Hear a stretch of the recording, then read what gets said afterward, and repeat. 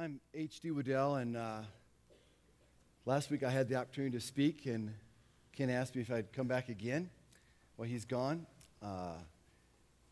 I'm not sure if it's a good thing or not. I'm the principal of this building, of Bend High School, and last week I said, yeah, that's nice, because being a principal, you don't always get that. In fact, as Brandon was talking about the rules, you can't bring coffee in here, and I feel like everybody's looking at me like it's, that's a school rule. I want to hide when I'm here, And anyway, it's an honor. It's an honor, like I said last week, it's truly an honor to be able to worship in the place that you work. That's really awesome. Last week we took a look at Psalm 15, and I want to get right back in it. And so before we do that, Kelly here. I'm going to have Kelly just read through Psalm 15. If you have your Bibles with you and you want to open up to Psalm 15, feel free to do that. Now, Kelly is at Summit, so it's really a stretch for me to have Kelly speak, being a Summiteer and all. Thanks but for letting me do you bet. All right. O Lord, who shall sojourn in your tent? Who shall dwell on your holy hill? He who walks blamelessly and does what is right and speaks with truth in his heart, who does not slander with his tongue and does no evil to his neighbor, nor takes up a reproach against his friend, in whose eyes a vile person is despised, but who honors those who fear the Lord, who swears to his own hurt and does not change, who does not put out his money at interest and does not take a bribe against the innocent. He who does these things shall never be moved. Thanks, Kelly. Living in the 21st century, things like righteousness and integrity and truth, those things aren't always looked upon as favorable. All we have to do is turn on the television and watch the nightly news, and those things are somewhat scarce. I was reading an old hymn, "Take Time to Be Holy." Maybe some of you remember that. Take time to be holy, speak oft of thy word. Abide in him always and feed on his word. Take time to be holy, the world rushes on. Spend much time in secret with Jesus alone. Most of us, when we hear those words, would agree with those and probably even defend them. But truth be told, sometimes those words are strangers to us. So I think in reviewing and taking a look at Psalm 15, it will encourage us. It will challenge us to live a life that's holy, a life of godly character. In review, last week, we took a look and saw that Psalm 15 tells us that we can live an unshakable life. An unshakable life. It almost seems unbelievable that God would tell us that. But in Psalm 15, that's exactly what he says. In the last verse, in verse 5, it says, "He who does these things will never be shaken." This past week, maybe you felt some tremors. Maybe there's some tremors of some health issues or financial issues or relational issues. In fact, maybe those tremors turned out to be an all-out earthquake in your life. And yet, it was God himself who said, we can live a life that cannot be shaken. And as we looked at last week, it was penned by one of David's great servants, or one of God's great servants, David. And we looked last week at David a little bit, and we saw that his life was marked by calamity and courage and change. At one point, David would be on his knees asking for repentance, and the next time we find him dancing in the streets with victory. We saw that David's life was like that of an elevator on a Sears tower, up and down and highs and lows, but in the midst of all that, David had an unshakable life because we found that David had a center. We looked at verse 1 last week, and we found that the center of David was his relationship with God. And if we're to have an unshakable life, it all starts with our relationship with Christ. We cannot live an unshakable life unless you have that most important relationship. So today we draw the curtains up once again on Psalm 15. And today we're going to take a look at verse 2.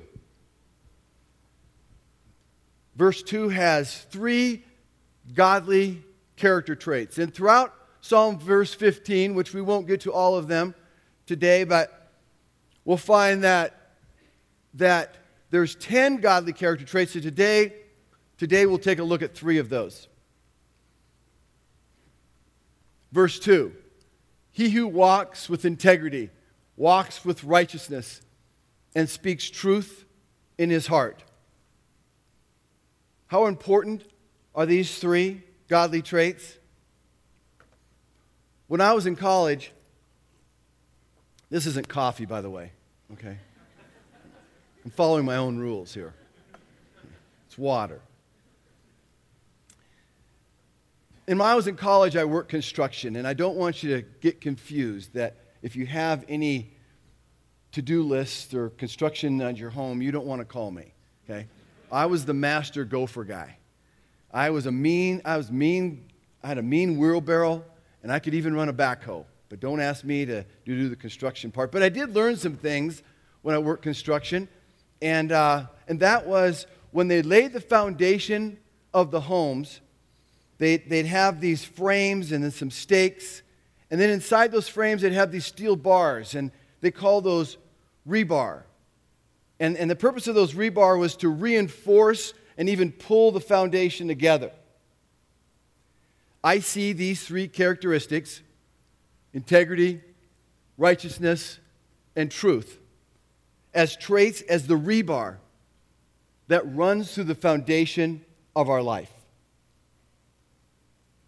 So what is integrity? The first one. What is integrity? What does that word mean to you? If I was to ask you, how would you define integrity? What might you say? I was reading an article out of the Harvard Review this past week, and they talked about a physicist that was a lecturer in Harvard for years. And after all these years of teaching, he found that his students were not learning at the level they should. And he was frustrated with that. So what he did was he began to do some interaction, some active participation, as us in the teaching world call it. And all of a sudden, the learning level went way up. So I'm going to ask you to do that today. I want you to think, what is integrity? How would you define that? Now I'm going to give you 30 seconds. And I'm the principal, so I can call it when I need to. Okay? What I want you to do, if somebody's sitting next to you, I'd like you to ask them, between the 2 of you, give your definition of integrity. How would you define it? How would you explain it? You got 30 seconds with somebody next to you. Go.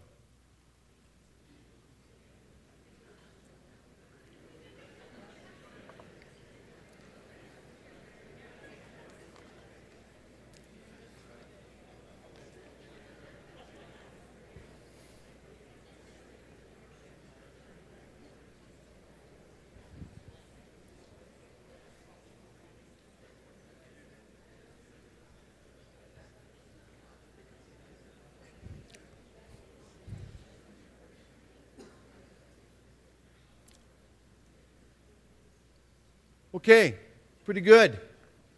For you teachers, there are active participation. Okay? Integrity. Webster calls it honesty, trustworthiness, and incorruptibility, to agree that one is incapable of being false to a trust, a responsibility, or a pledge.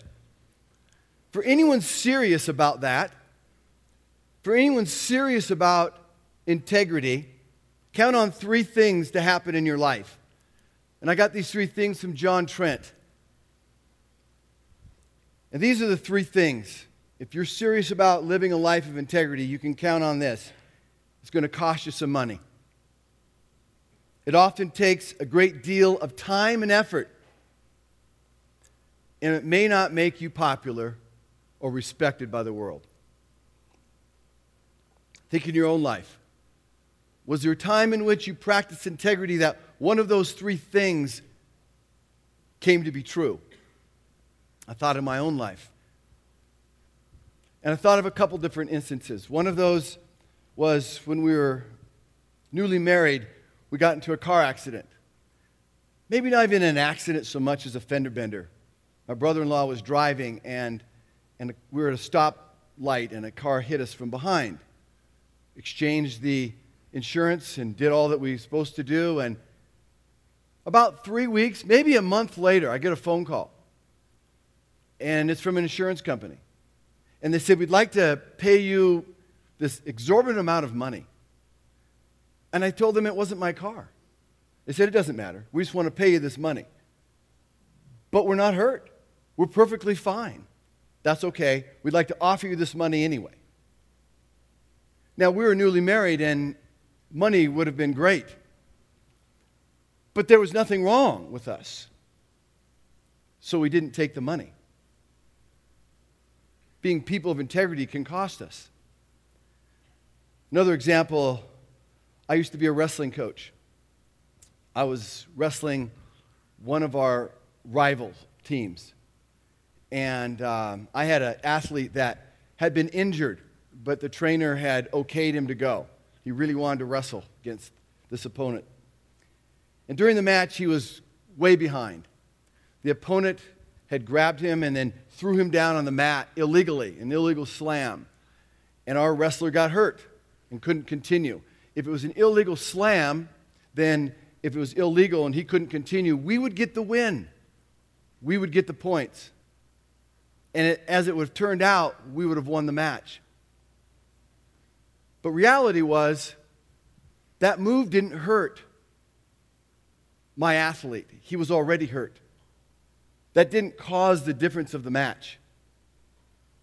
And it would have been very easy for me just to let it go and take the win. The problem with that would have been my wrestler would have known the difference. And so would have his entire teammates. And so I switched it and told them that we weren't going to take that win. And it cost us the match. And the newspapers weren't too friendly with me. Nor were the fans. Nor were some parents. I wasn't overly popular on that particular evening. But one thing was for sure. Integrity was carried out, and my kids knew it. And if we're to live a life of integrity, it may cost us something. God is asking us to do what is right. Living a life of integrity in spite of the cost, in spite of the inconvenience. I think that's what God is saying on this first step if we're to live an unshakable lifestyle. Integrity will cost us. And you sit there this morning, you can think of in your own life where integrity has cost you, and it will continue to. But I also believe this, that there may be a cost to it, but the advantages far outweigh the cost. So let's just look through Scripture quickly. If we're to be men and women of integrity, wouldn't it be right to see how Scripture will back us? Because that's what we're called to do if we want to live an unshakable life. So here are some benefits of living a life of integrity. They're not exhaustive by any means. One of them is integrity can move you up the ladder the right way. Nehemiah. Many of you here today are in occupations where if you're going to move up the ladder, if you're going to get to that next step, there are times in which you might have to compromise what you believe in order to get there. Nehemiah is saying that doesn't have to be that way. That you can advance up doing it the right way with integrity. This particular verse in Nehemiah 7 talks about how Nehemiah chose 2 men to take over his citadel. And the reason that he chose them, because they were men of integrity. And we too can be chosen to move up the ladder because we are people of integrity. Integrity brings us clear guidance. Proverbs 11:3. Integrity provides a non-slip surface for our feet. Proverbs 10, the man with integrity walks securely. No wonder David says, if you want to live an unshakable life, start with integrity. You won't slip if you walk with integrity. Integrity passes down a lasting inheritance. Some of us sit here today with the blessings of having parents who were mom and dads and grandparents of integrity. And we're benefits of that. And some of you here today are parents. And know this, our kids watch us. Right? Brandon, I don't know what Brandon was doing with this stuff. I don't know what he was watching on that. But our kids watch us. And it's not always what we say. It's what we do, right? That they hear the most.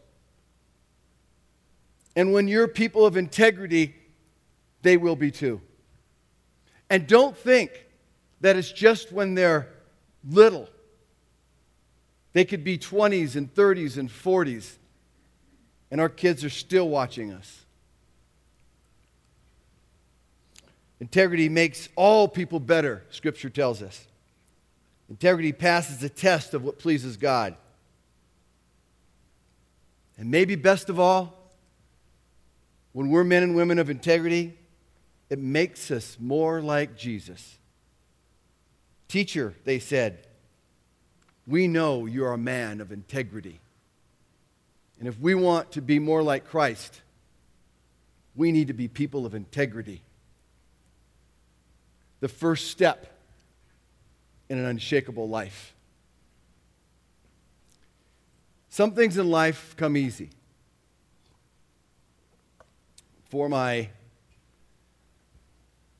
18-year-old daughter, who's a senior at this school, shopping comes easy. For my 21-year-old daughter, who's a senior in college, talking comes easy. For my 31-year-old wife, that's not true. But she looks 31, and that's true. Eating chocolate, reading good books, and teaching kindergartens how to read comes easy. And there's some things in life that are hard. Going on a diet and losing weight is hard. Doing taxes about this time of year, that can be hard. For me, playing golf can be hard. One of my favorite golfers when I grew up was a guy called Lee Trevino. Maybe some of you remember him. I liked him because he made golf fun. And golf wasn't always fun to me. But he made it fun. He made it light. One time, Trevino was in a tournament, and lightning strikes were going all around him. Maybe you remember this. And they had to call the tournament for a little bit. And so in the clubhouse, they were asking Trevino, were you afraid with all the lightning strikes all around you? Remember what he did? He held up the club up high. He said, absolutely not. I was not afraid because God himself can't even hit a one iron. Trevino's theology might not have been really good, but what is true is that sometimes in life, it's work. We got to get gritty and dirty and sweaty. And I think David's saying that we need to work righteousness, he says. Sometimes doing righteousness takes work. And that's the second characteristic that David talks about of being an unshakable lifestyle. People of integrity and working righteousness. Righteousness. That's not a word that we often use. How would you describe righteousness? You've got 30 seconds to talk to somebody sitting next to you. How would you describe righteousness?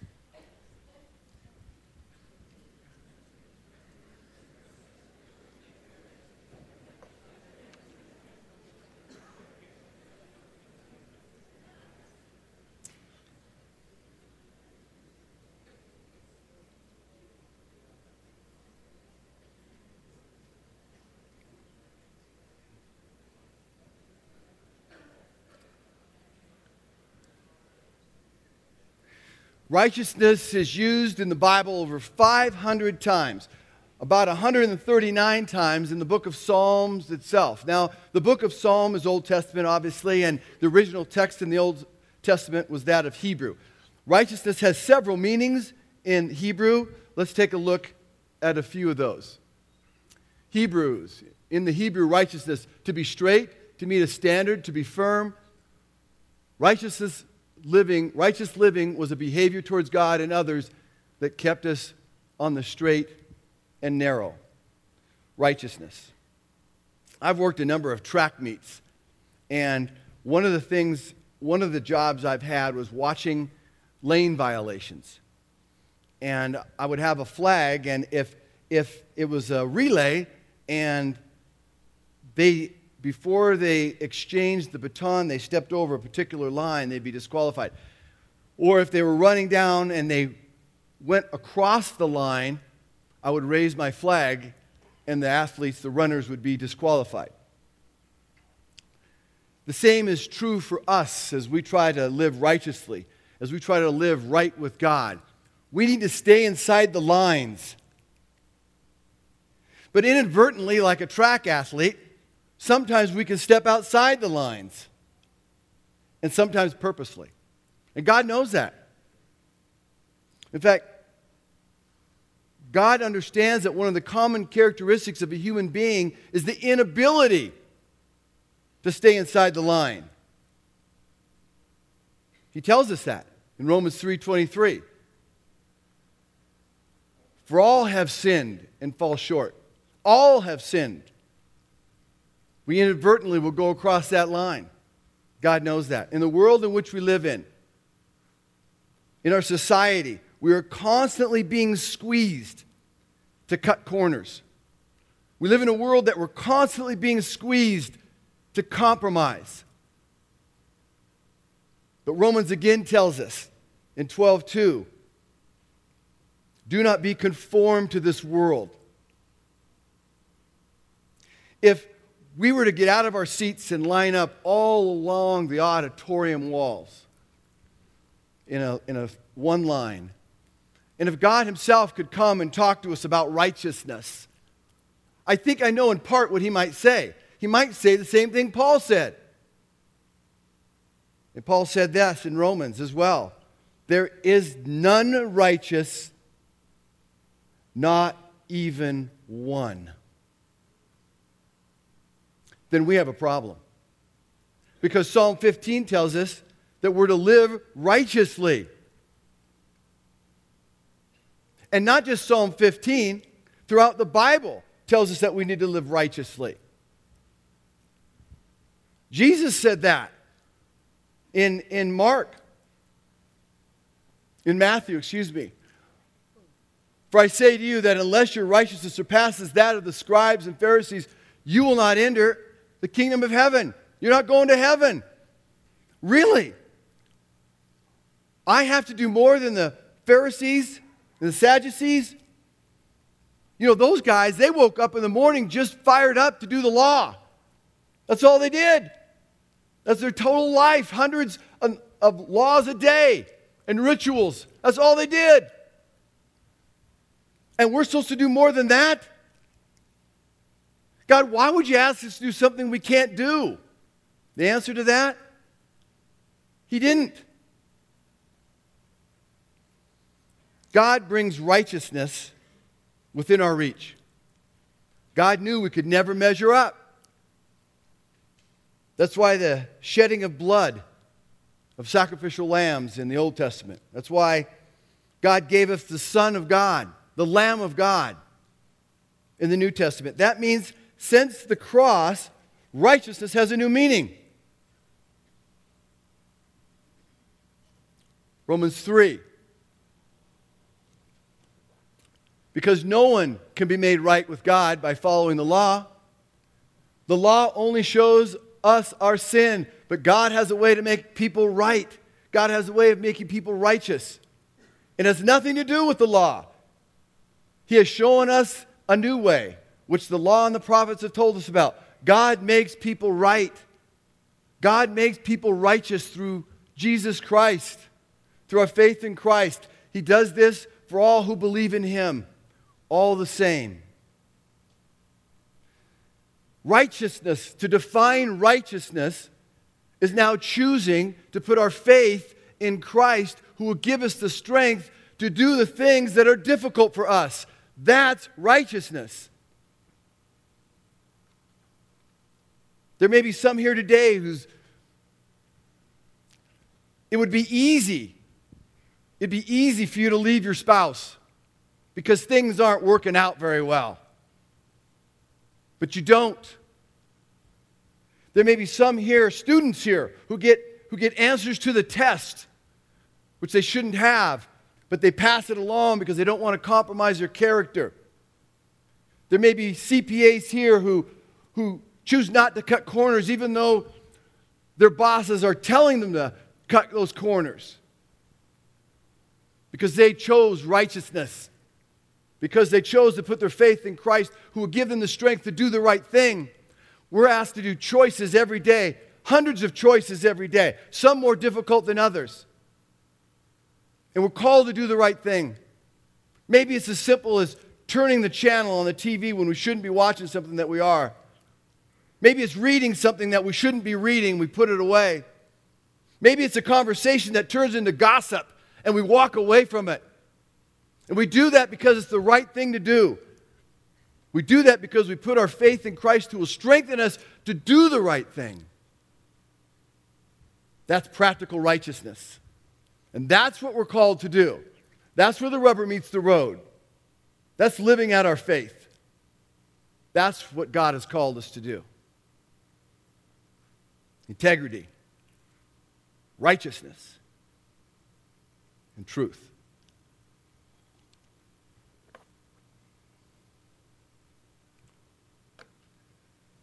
Everybody loves a wedding. Family and friends get to gather around the young couple with a great future. As for Vernon and Charmaine, as they stood up, giving their promises to each other in front of God and all the witnesses, their future looked great. Stunning couple, really. Everything looked like it was golden. The ceremony was short but meaningful. The reception had lots of laughter and prizes or gifts and lots of prayers of blessings. But truth be told, as Vernon was standing up there repeating the words of the pastor, "I thee wed," what Vernon should have been saying as he held Charmaine's hands, looking her in the eyes, is, "I thee wrong." He was covering up that he didn't really have a divorce. He was just really separated. But that was just the crack of the door. Charmaine and Vernon were married on April 23rd, and on May 11th, Vernon found himself at another wedding, this time without Charmaine, and not to eat the cake, but to be married again. And a month later, June 5th, Vernon found himself in another wedding, not as a groomsman, but being married to his fourth wife. And later it all came out. And he garnished the publicity and the money. He was on 3 different talk shows nationwide. Never a regret. Truth. We see it all the time. This past fall, the cover-up at Penn State shocked a lot of us, as Joe Paterno had to step down from his coaching responsibilities. Down the street, a ways at Ohio State, Jim Tressel had a cover-up. He too had to step down. This last week I read about North Carolina and the sanctions that came out on them. And all because of another cover-up. As I watch the news and as the political race is heating up, the political candidates are accusing each other of not necessarily telling the truth, covering up lies. Big lies make big news. But dishonesty isn't reserved for bigamy and politicians and athletes. There are thousands of unpublicized dishonesty every day. And though it may not make Oprah, it does make for shaky ground. When God tells us to speak the truth in our heart, He's pointing out that at our deepest level, our attitudes and our thoughts and our actions, we're to put truth in the center, front and center. There was a day when a handshake was good enough. But when people began to see that they could gain from being dishonest, all of a sudden truth got a bit grayer. And in places like churches and schools, truth became reduced to just your own opinion. We just are on the heels of a great series that Ken did on truth. Challenging. Really good. This morning, let's briefly take a look at some advantages of being truthful.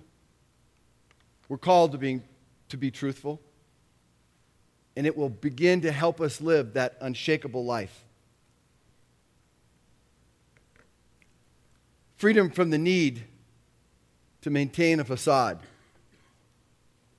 A few weeks ago, we had a guest speaker from Wheaton, the expert on C.S. Lewis. Remember him? He was really good. He used a term in there that I really liked. I'm going to hold on to that. Maybe you caught it. Image management. I'd never heard that term before, being an image manager. And I thought about how in this school, in this building, throughout the course of the week, how many students are constantly trying to manage their image, trying to look right for their peers, trying to make themselves look a certain position so they can be accepted. But you know, it's just not for high school students. High school is just really a microcosm of society, really, because we do the same thing. Sometimes we're really good. We're just better at it, about being image managers. Living a life of truthfulness means being the same person in public as we are in private, saying the same things in Portland, Oregon, as you would say in Portland, Maine. Truthfulness involves projecting an image that isn't skin deep, but bone deep. And this morning, maybe you're struggling with that. Maybe there's a facade that you've put on because maybe you're not being as truthful to your own self as you need to be. Freedom of truth. Freedom from being found out. Being truthful gives the person an incredible amount of freedom. I love studying about leaders. A lot of you do. Abraham Lincoln is one that's fun to study. We think of Lincoln as a beloved president, and he is, but at the time he wasn't, was he? He had plenty of critics. But the thing about Lincoln was that even his greatest critics would say he was truthful. They didn't like what he stood for, but what he stood for was true to him. Why was it, they asked Lincoln, why do you go to such great efforts to be accurate? His simple response, I don't have to remember as much, he said. And isn't that true? It's true for all of us. Freedom from being found out. Freedom from guilt. King David, although he had a remarkable relationship with God, had plenty of blunders, of which the greatest was with Bathsheba and the cover-up that he had with that relationship with Bathsheba. This is what David said on the heels of that cover-up. When I refused to confess my sin, I was weakened and miserable day and night. Your hand of discipline was heavy on me, he says in Psalms 32. Have you been there? Have you felt the power of guilt? Sometimes guilt can be used by God. Like sometimes physical pain keeps us from continuing on a path that we shouldn't. We back off. Sometimes guilt can do the same for us. It can warn us about spiritual problems in our own lives. David answered with this, "Finally, I confess my sin to you and stopped trying to hide them, and you forgave me, and all my guilt was gone." Turns God's eyes towards us. I love this verse in 2 Chronicles. 2 Chronicles 16:9. It's a great one to memorize. "The eyes of the Lord search the whole earth in order to strengthen those whose hearts are fully committed to Him." 2 Chronicles 16:9. God is actually looking for us to live the life of truth. He's searching for us. To search is not casual. The search is not passive. You don't search for something passively. God's not folding His arms and just nodding His head. He's actively looking for us to speak truth. And when we do, He comes alongside us to encourage us and strengthen us. That's exactly what the verse is telling us. If you want to live out Psalm 15, God is there to come alongside us and strengthen us.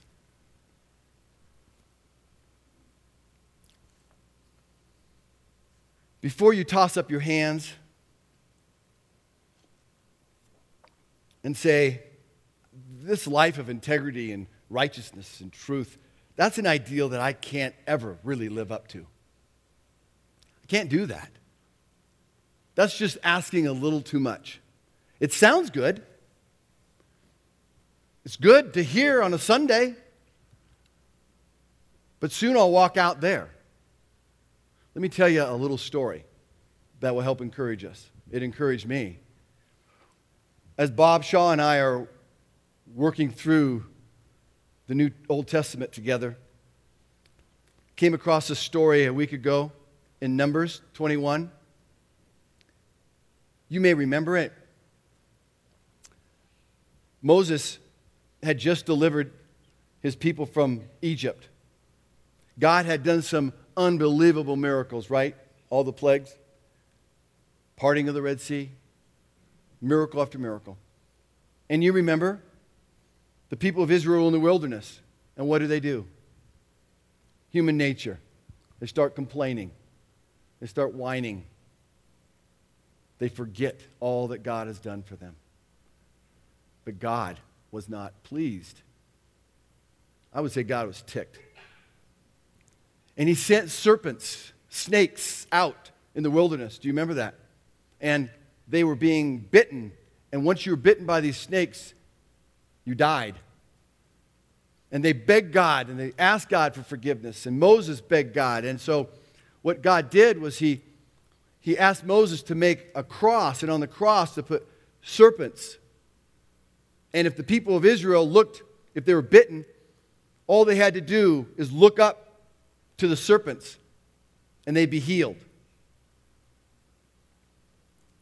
All they had to do was to look up at the right direction, and their death sentence was commuted.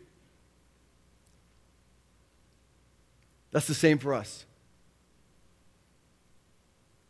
All we have to do is look up at the right place. Jesus. Jesus, when He was talking to Nicodemus in John 3, brings up that story. Do you remember that? John 3. He brings up that story. By the way, for those in the medical field, that serpent, that snake, that's the universal medical symbol. You've seen that? And that's where it comes from, is Numbers 21. So Jesus is talking to Nicodemus, and He brings it up. Because Nicodemus knows about this. John 3:14. As Moses lifted up the serpent in the wilderness, even so must the Son of Man be lifted up. Jesus was telling Nicodemus there was only one place to look for everlasting life. And we need to look at the same place. And this morning, if you're feeling convicted that your life isn't a life of integrity, that there's times in your lives that you go, man, I have compromised too much in this area. If your life isn't a life of righteousness, that you're making choices this morning that you know isn't right at whatever level. If you're living a life that seems to be a bit of facade, you might look good here, but in reality, that's not really who you are. If those things are true in your life, and your head is down, what Jesus would say to you is the same thing he said to Nicodemus. Look up. Look up to me. And all those things are forgiven.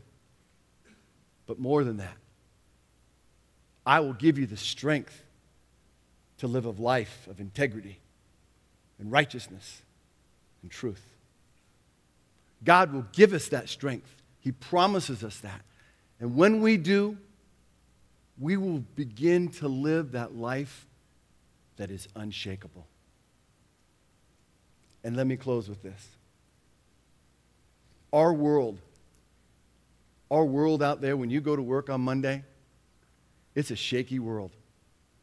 Our world, look at the papers, look at the news. It's a shaky world out there. And many people that we're around look at your life and see that you live an unshakable life. You're on solid ground because of your relationship with Christ, because of a life of integrity and righteousness and truth. And they want that. They desire that. And it's simply this, because Jesus is attractive. You're attractive because Jesus is attractive. And you live a life that's unshakable. And that's what our world wants.